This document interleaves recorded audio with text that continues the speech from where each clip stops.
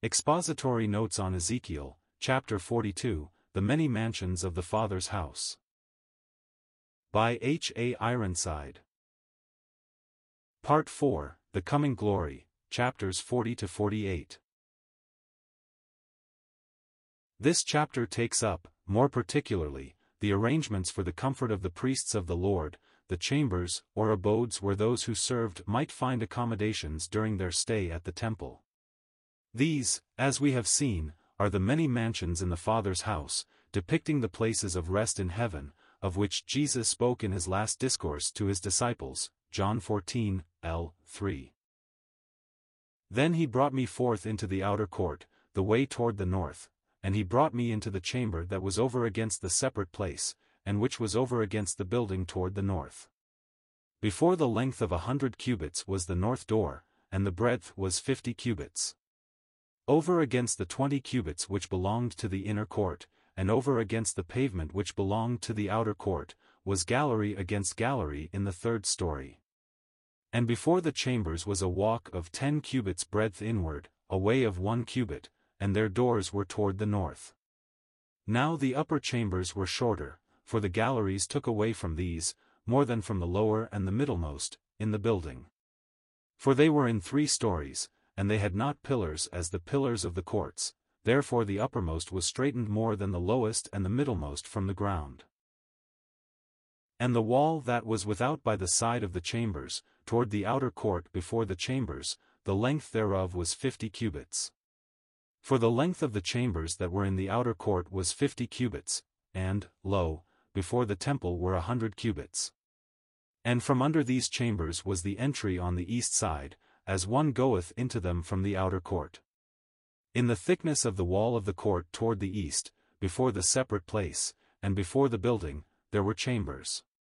And the way before them was like the appearance of the way of the chambers which were toward the north, according to their length so was their breadth, and all their egresses were both according to their fashions, and according to their doors.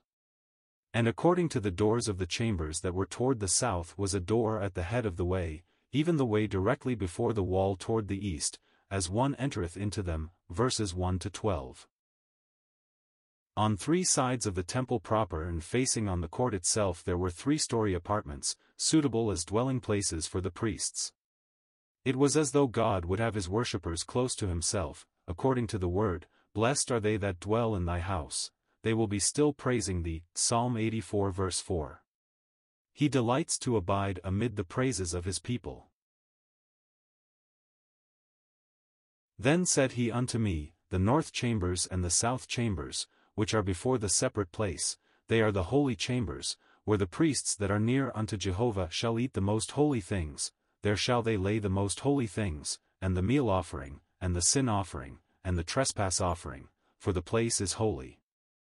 When the priests enter in, then shall they not go out of the holy place into the outer court, but there they shall lay their garments wherein they minister, for they are holy, and they shall put on other garments, and shall approach to that which pertaineth to the people, verses 13 to 14. The priests were to eat of the holy things within the temple enclosure in the chambers, or rooms prepared for them. In this they picture God's priestly house today feeding by meditation upon Christ who is the satisfying portion of his people's hearts.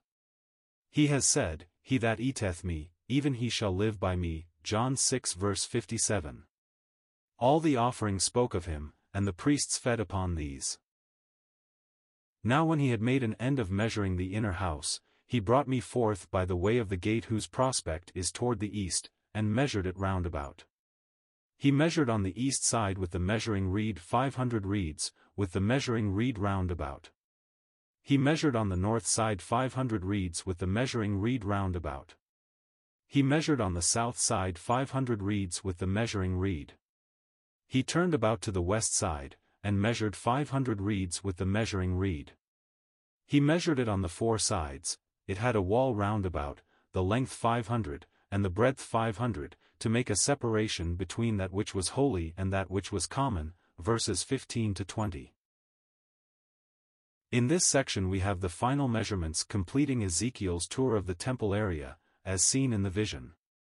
There are certain difficulties and perplexities as to these measures which are not easily explained, but we may be sure the original text was without fault, and if in later manuscripts discrepancies appeared, they were the result of copyists' mistakes.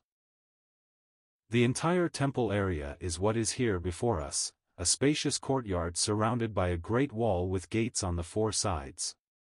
The entire space, according to the specifications given here, is far too large for the top of Mount Moriah on which the Temple of Solomon, and the Temple of Zerubbabel, and that of Herod, stood. So if all is to be taken literally, we must understand some great convulsions of nature in the Jerusalem area that will alter considerably the topography of the land. If all is symbolic, there need be no difficulty.